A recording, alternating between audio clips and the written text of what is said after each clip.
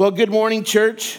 We are heading back into 1 Peter. We're going to continue our series that we began earlier in the year.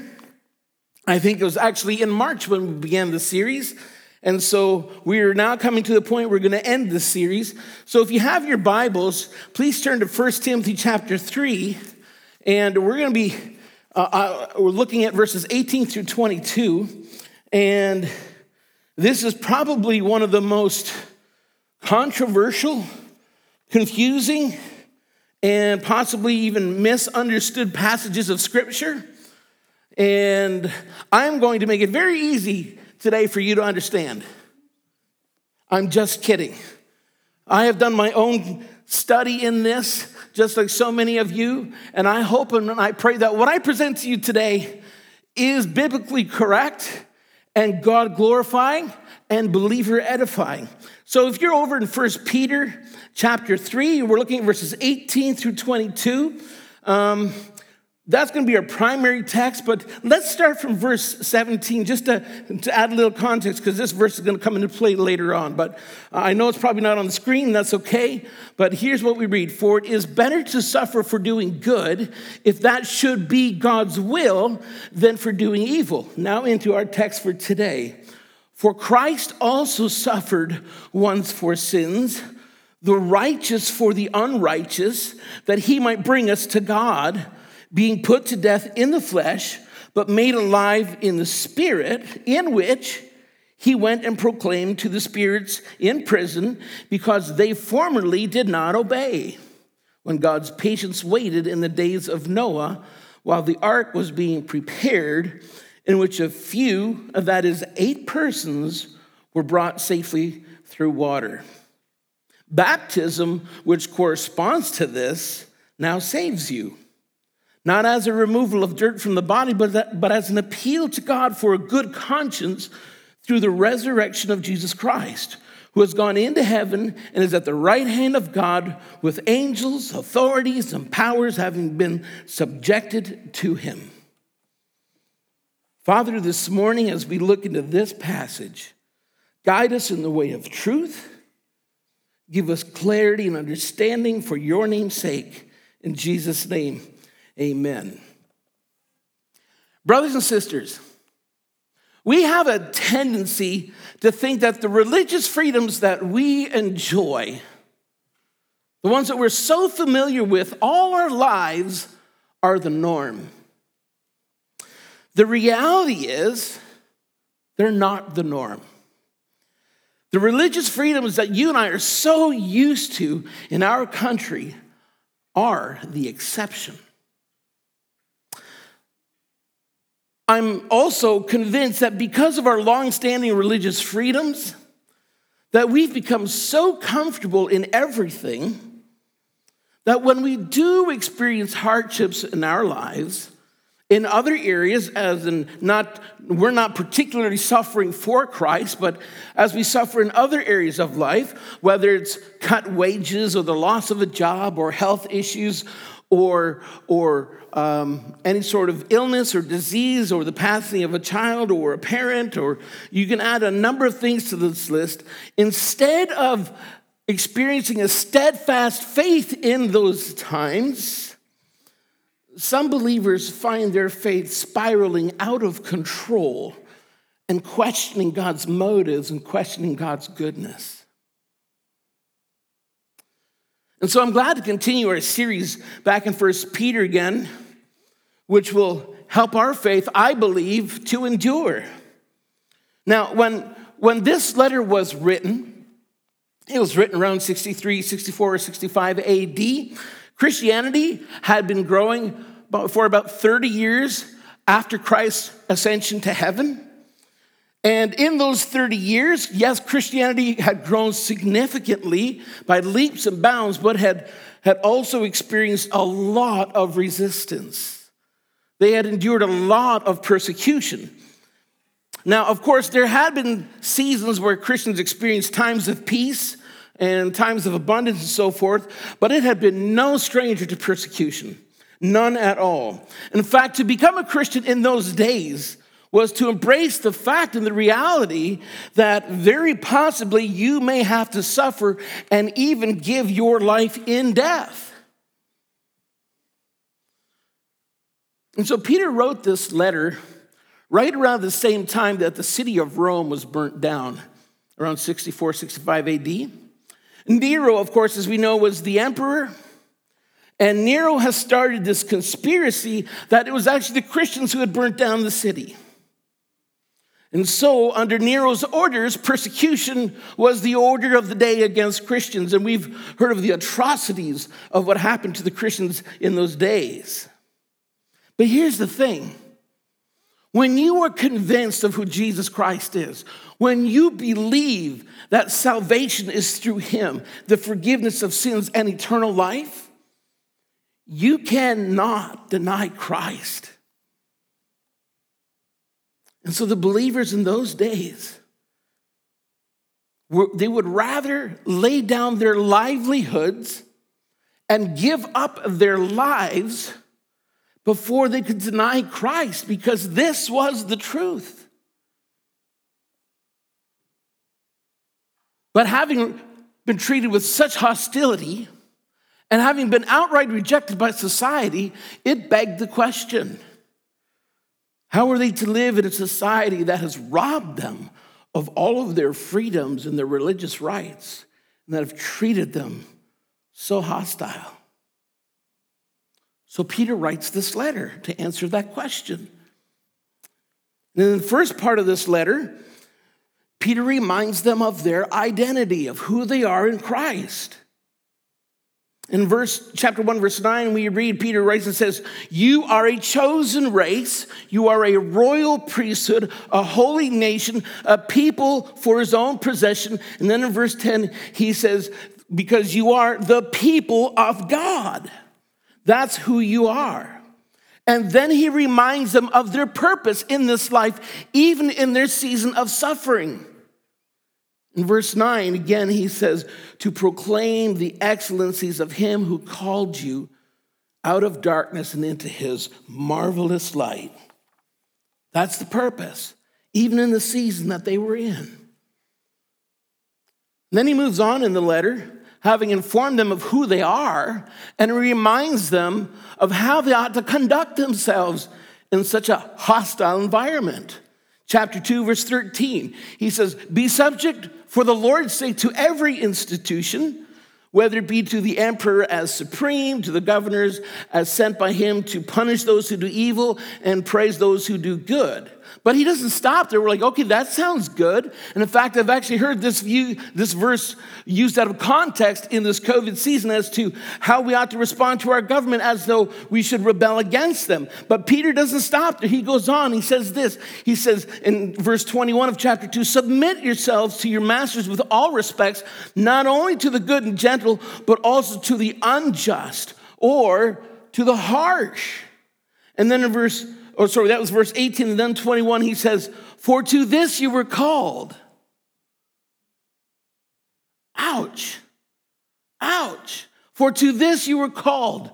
You were called by God to live in that season of suffering so that you could proclaim the excellencies of God. And in that season, what would be demanded of you, that you would live as Christ-honoring people, God-glorifying people. And one of the ways you do that is you submit to the governing authorities, because by doing so, you're submitting to God.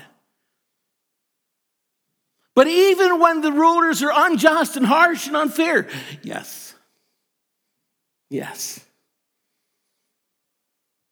So even for us, brothers and sisters, when things don't go for us the way we think they should, we need to remember that you and I are God's children, and we need to act like it.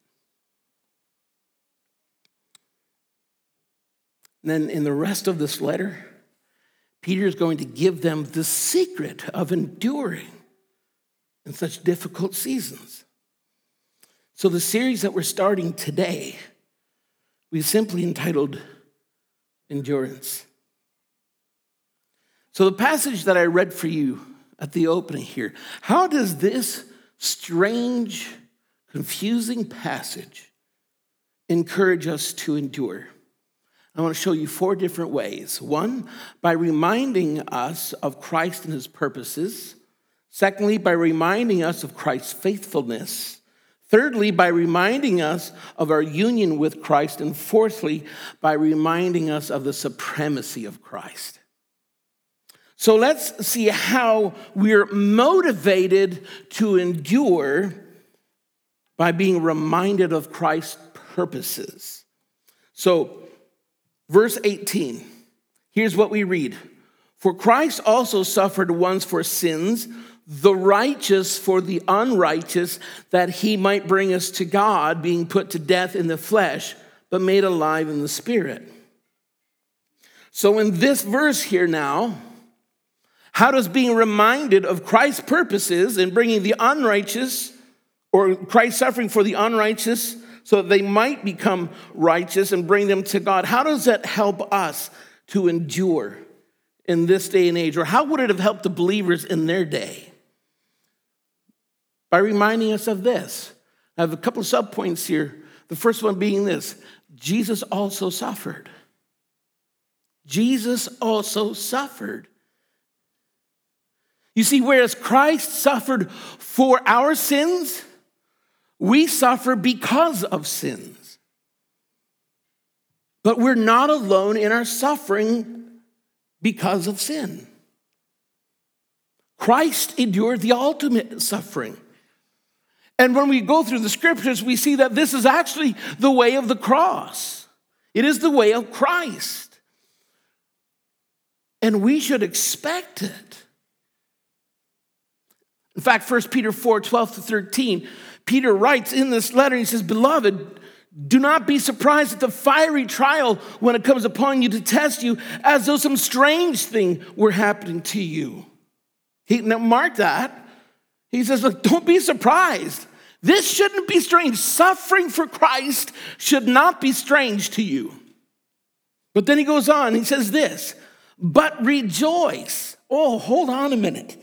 Rejoice in suffering? Listen, but rejoice insofar as you share Christ's sufferings, that you may also rejoice and be glad when his glory is revealed. Rejoice insofar as you share Christ's sufferings.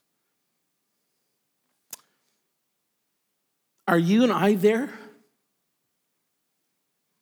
We haven't even really experienced true persecution as those that Peter is writing to, who knew that today may be my last day. Some of these that he's writing to, their fathers are in prisons. Their mothers have been taken away. Their kids have been removed. They've lost all their goods. They've lost their homes and their lands. They've lost everything for their faith in Christ. And Peter's encouragement to them, rejoice. Rejoice insofar as you share Christ's sufferings. When we look at this context here, do you think maybe you and I could find ways to rejoice in this COVID season? When everything within you, if you're anything like me, there's this bubbling up within you that wants to push back. That's what I feel within myself, right? And then I read this, and the word of God begins to chastise me. It says, rejoice in this season, rejoice. But my flesh doesn't want to do that. So you see, what we actually need is a godly perspective on suffering. We need to understand that there is no greater honor than to share in the sufferings of Christ. And there is no greater honor, and whenever Christians suffer at all in any way, that in that season, to glorify and to magnify God in the way that we live. In fact, he gives us several reasons as to why we should rejoice when we suffer for Christ's sake. In Matthew 5, verses 11 and 12, we read, Blessed are you when others revile you and persecute you and utter all kinds of evil against you falsely on my account. Oh, goodness. Boy, if there's something that's important to us, it's our own reputation, is it not? And yet here he writes and he says, man, if they say false things against you because of me, because you believe in me, because you trust in me, rejoice. Even if you are being slandered. He goes on, rejoice and be glad, for your reward is great in heaven. For so they persecuted the prophets who were before you. Wow. You know what we need here? We need a heavenly mindset, and a mindset that's looking at eternity, not here and now. We need to look at the long game, not the short game.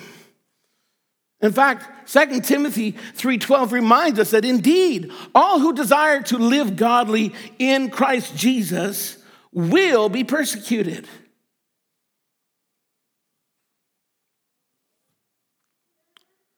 The second way, being reminded of Christ and his purposes motivate us to endure. Listen to this, it might sound a little strange. As Christ's sufferings had purpose, so does ours. You get that? Just as Christ's sufferings had purpose, so does ours. Yes, even in this season, folks. Even with what you and I are experiencing right now, there is purpose in this. Look at verse 18 again. It says this, it says, for Christ also suffered. See, he's making a connection here for the believers. For Christ also suffered once for sins, the righteous for the unrighteous, that he might bring us to God.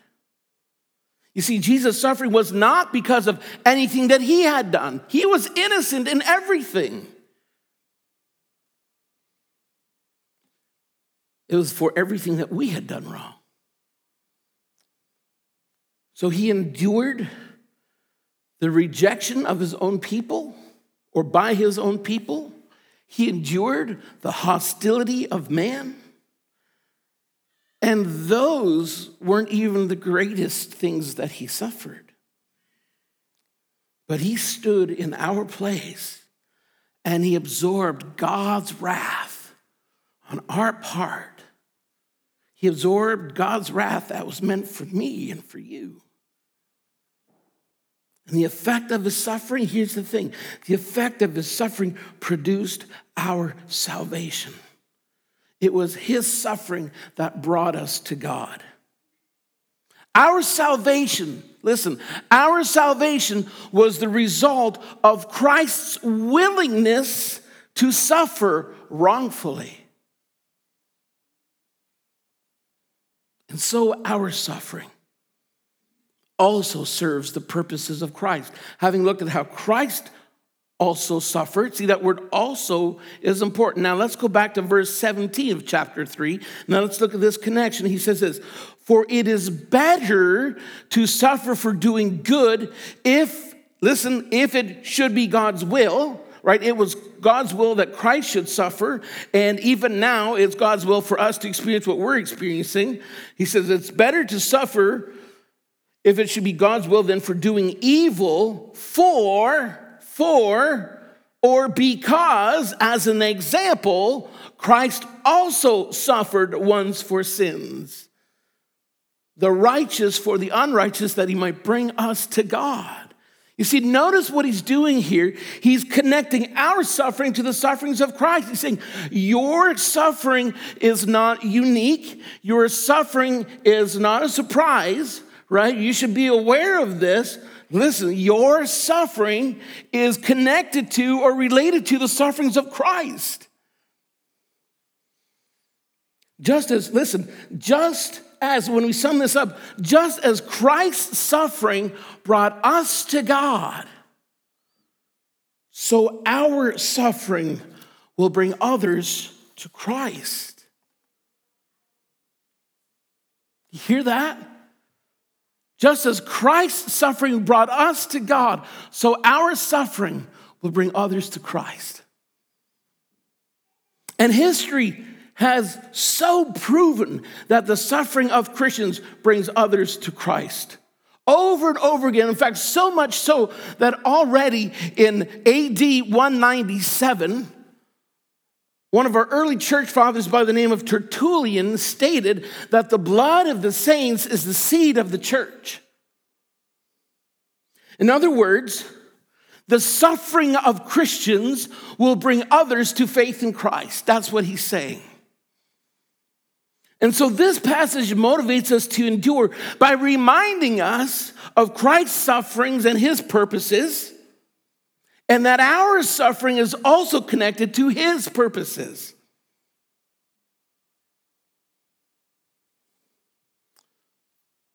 Secondly, this passage also motivates us to endure by reminding us of Christ's faithfulness. Now, let's look at verses 19 and 20. It goes on, speaking of Jesus, and it says this, in which he went and proclaimed to the spirits in prison because they formerly did not obey, when God's patience waited in the days of Noah, while the ark was being prepared, in which a few, that is 8 persons, were brought safely through the water. Okay. Now, I realize there's a lot of confusion and a lot of controversy around this passage. And although I have been studying this passage, I would say probably 3 or 4 years to try to understand this, I believe I have the right understanding. However, I do not claim infallibility. What I'm saying is there's a possibility that, yes, indeed, I may be wrong how I interpret this passage. But let me share with you the way I understand it. You see, part of this confusion when we read this passage here comes by incorrectly connecting verse 18 with verse 19. You see, in verse 18, it talks about Jesus being put to death in the flesh, but being made alive in the spirit. And then right after that, so if you follow the timeline here, if you just read it at face value, it says that after Christ was made alive in the spirit, that after he was raised, he went and preached to the spirits in prison who had disobeyed back in the days of Noah. So it sounds like, wait a minute, what? So after Jesus died, when he was raised in the spirit, he went and he preached to those people who were now in prison. That's the term that Peter uses here, that had disobeyed in Noah's day. Is that what he's saying? I don't think so. I don't think so. Here's what I believe he's saying. He's saying this. After Jesus died, you see, let me just put my thought out here. After Jesus died, he was made alive in the spirit. Just like he was alive in the spirit in the days of Noah. Follow me on this. In that day, when he was in the spirit in Noah's day, he preached through Noah to those who were disobedient at that time, but who are now in prison because of their disobedience back then. I hope that makes sense, because we don't have, oftentimes the more I try to clarify something, the more confusing it gets. Just ask my wife. So I'm going to try and leave it there. But the question is, Jake, why do you believe that? Here's why. When we go back to the beginning of 1 Peter chapter 1, verses 10 and 11, we have a very interesting passage there. And Peter says this, concerning this salvation, the salvation that we have through Jesus Christ, the prophets, now Noah was a prophet. The prophets who prophesied about the grace that was to be yours searched and inquired carefully. Listen to this. Inquiring what person or time, listen, here it is, the Spirit of Christ in them was indicating when he predicted the sufferings of Christ and the subsequent glories. Did you see that? So, in the Old Testament, the Spirit of Christ was within the prophets. and he was speaking and prophesying and preaching through the prophets. Noah was one of those prophets, and it was the Spirit of Christ in him preaching through him. And so we understand this now, right? So the Spirit of Christ was in Noah, preaching through Noah to those who were disobedient in Noah's day. So now, what's the point in this? How does this remind us of Christ's faithfulness, or how does this motivate suffering believers to endure? Here's what I think one of the things that we see. As Jesus was with Noah, so he is with us. See, we see the faithfulness of God when Jesus was with Noah in the Spirit.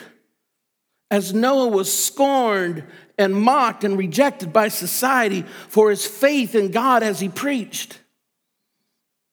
In the same manner, the Spirit of Christ is with us when we suffer for him. He has not left us alone, nor will he ever leave us alone. You see, here's what we need to remember. Suffering for Christ is not an indication that God has left us. It's not an indication that he's left the believer, but that he is in fact with them. Now, when we talk about suffering for Christ, I mean we're actually suffering for our faith in him, not because we've done something that we deserve to be treated differently for. So suffering because of your faith in Christ is an indicator that Christ is with us. In fact, as we know, Jesus said in Matthew 18 or 28 verse 19, I am with you always, even to the very end of the age. And in Hebrews 13:5, we're told that where he says that he will never leave us nor forsake us. You see, Christ was with the believers in the Old Testament. He was with the believers in the New Testament as they suffered and died for their faith in Jesus. And Christ will be with us as we suffer for his name's sake as well. Secondly, I believe this passage motivates us to endure by reminding us of Christ's faithfulness when we see that suffering is the result of God's patience. Folks, I really want you to grab onto this one. It encourages to endure when we see that suffering is the result of God's patience. You see, verse 20 tells us that God's patience waited in the days of Noah. Or in other words, God was patient in the days of Noah while the ark was being built. Notice what he doesn't say here. He's not saying that he was waiting for people to repent. He was waiting to see if anyone else would believe. That's not what we see. Noah was preaching, right? Christ was preaching through him, but the emphasis here is on those who would be saved in the ark. Noah and his family endured the suffering because God was patiently waiting for the ark to be built. That's the emphasis here in this passage. You see, had God not waited patiently for the ark to be built, Noah and his family would have also been destroyed. So wrap your minds around this passage here for a moment and the message that he's sending to us in this. God, why do I have to suffer? Why do I have to go through what I have to go through? God, why are Christians being slaughtered in the Middle East? Why are Christians dying? Where are you, God?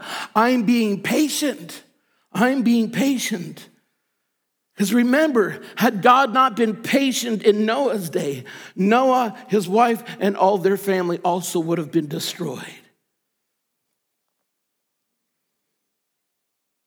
So can we thank God for his patience in whatever suffering we may endure that may come our way?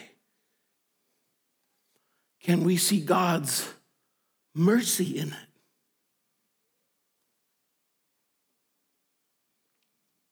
I hope that really rings a bell for us. Thirdly, This passage motivates us to endure by reminding us of our union with Christ. And so this passage, as strange and as confusing as it is, now seems to jump on a totally different subject here. And Peter now talks about baptism in verse 21. And I'm just gonna walk right through this passage and just kind of add my own commentary through it. Peter goes on and says, having talked about Noah and the flood, he now says this. He says, baptism which corresponds to this. Well, what's baptism correspond with? Well, the ark and the flood. That's what he's referring to.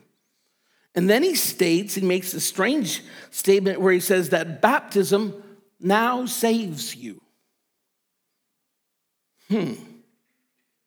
Wait a minute here, right? Because we believe that water baptism itself does not save us. And it doesn't. In fact, Peter qualifies his statement here when he says, baptism now saves you. He says this, not as a removal of dirt from the body. And I think the point he's making here is that the way they would practice baptism those days, like we do here now, is they would immerse you totally underwater. And so he's saying it's not the physical act of baptism. That's what I believe he's saying, and just has an interesting way of putting it. But he says, this is what he's talking about. But as an appeal to God for a good conscience. An appeal to God for a conscience that can be free from guilt of sin and death, free from condemnation and the judgment of God. But how do we accomplish this then? He tells us how it's accomplished. Through the resurrection of Jesus Christ. So he's not talking about water baptism. He's talking about our union with Christ. You see, the only baptism that saves is when our conscience condemns us because of our sinfulness, and we acknowledge and we recognize that, we realize we need a Savior.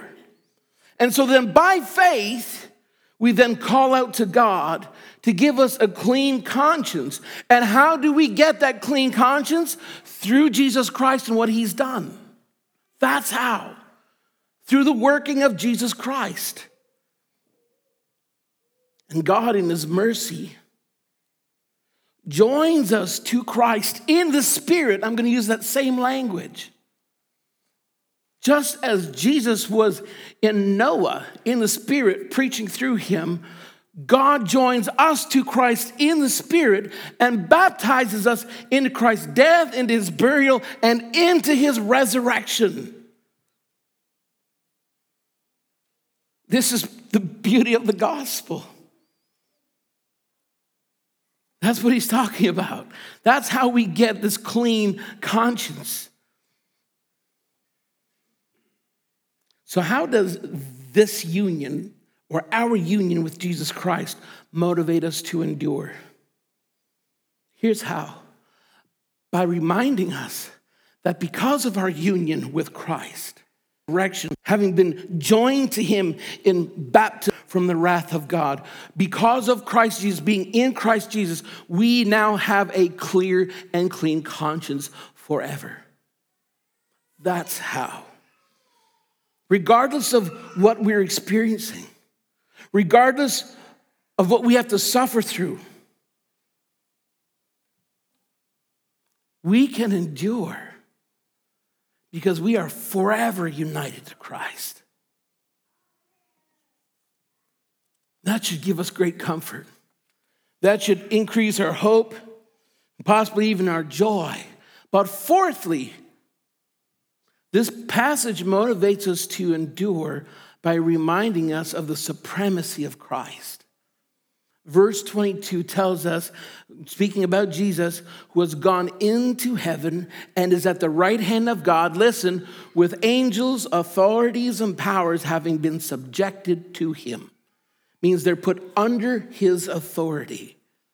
All things have been subjected to him. All things have been put under his authority. He rules supreme over everything. Folks, Jesus rules over COVID. If we should have to suffer for our faith in Christ in our lifetime in this country, Jesus will reign over that situation and that time and those rulers in that day as well. Because you see, throughout the scriptures, we're told, for example, even in Daniel, that it is God who raises up kings and removes kings. Matthew tells us that the winds and the waves obey his commands. Mark tells us that even the demons fear his name and obey his commands. He rules and he reigns over everything. All things are subject to Jesus Christ, who is the King of Kings and the Lord of Lords. Even when everything seems to be going off the rails, when it looks like everything is going down the drain, he's still perfectly in control. And nothing can stop his will and his way. How much don't we need that reminder right now? Right? All things are subject to Jesus Christ. Therefore, when COVID hits and the world seems to be spiraling into the abyss of fear and anxiety, our faith endures because we know that Christ reigns supreme.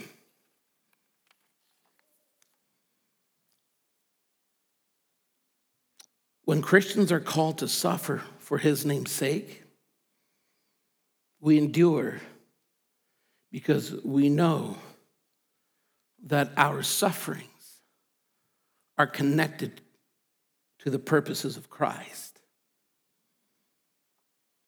We can endure because we know of his faithfulness.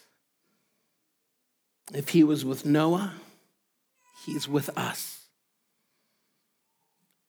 And so even though we may not suffer for our faith in Christ, we need to remember in that whatever sufferings do come our way, our faith can endure. So when our health fails, when the economy collapses, when we lose our jobs, when our loved ones become sick and there's no cure, no remedy, when a loved one dies,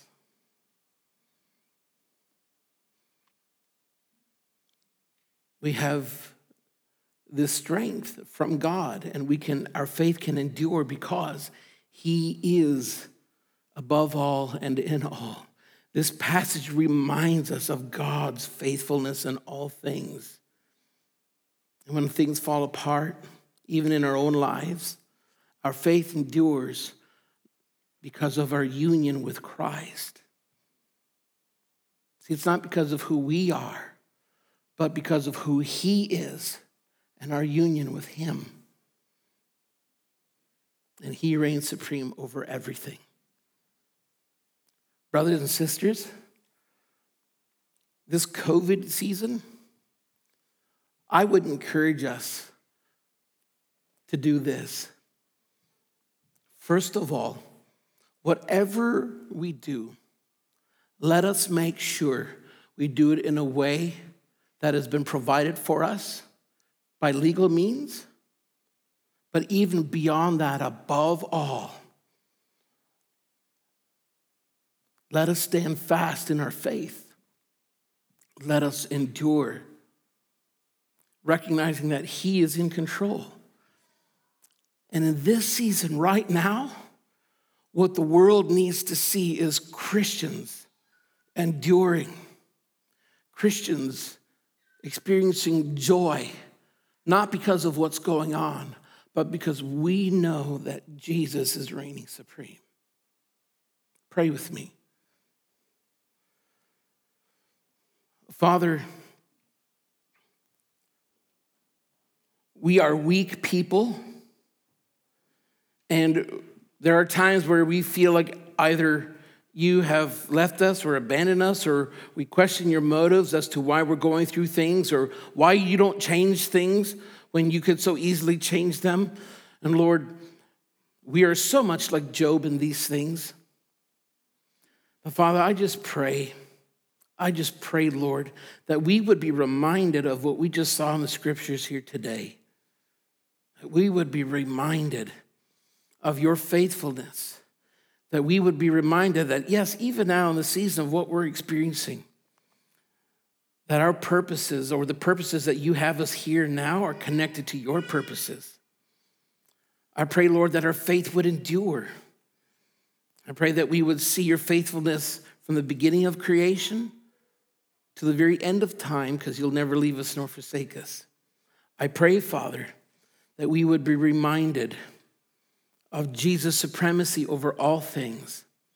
I pray, Lord, in this season, that our church here and the churches in our community would rise up and show that faith in Christ is not just something that we mention and keep in our back pockets, Lord, and then isn't visible when suffering comes upon us, but that in the times of suffering, that we then stand up and we stand strong and we point the world to Christ. Just reminding all the world of who Jesus is and that he is sovereign and in control. Father, if there are those here today who have never put their faith in Jesus Christ, I pray that you would move in their hearts to cause them to call out by faith on Jesus Christ and to trust in him. And Lord, for those of us who have already known you and are in you, I pray that we would be encouraged and lifted up, that you are in control. And so, Lord, may it be evident within us as your children. In Jesus' name we pray. Amen.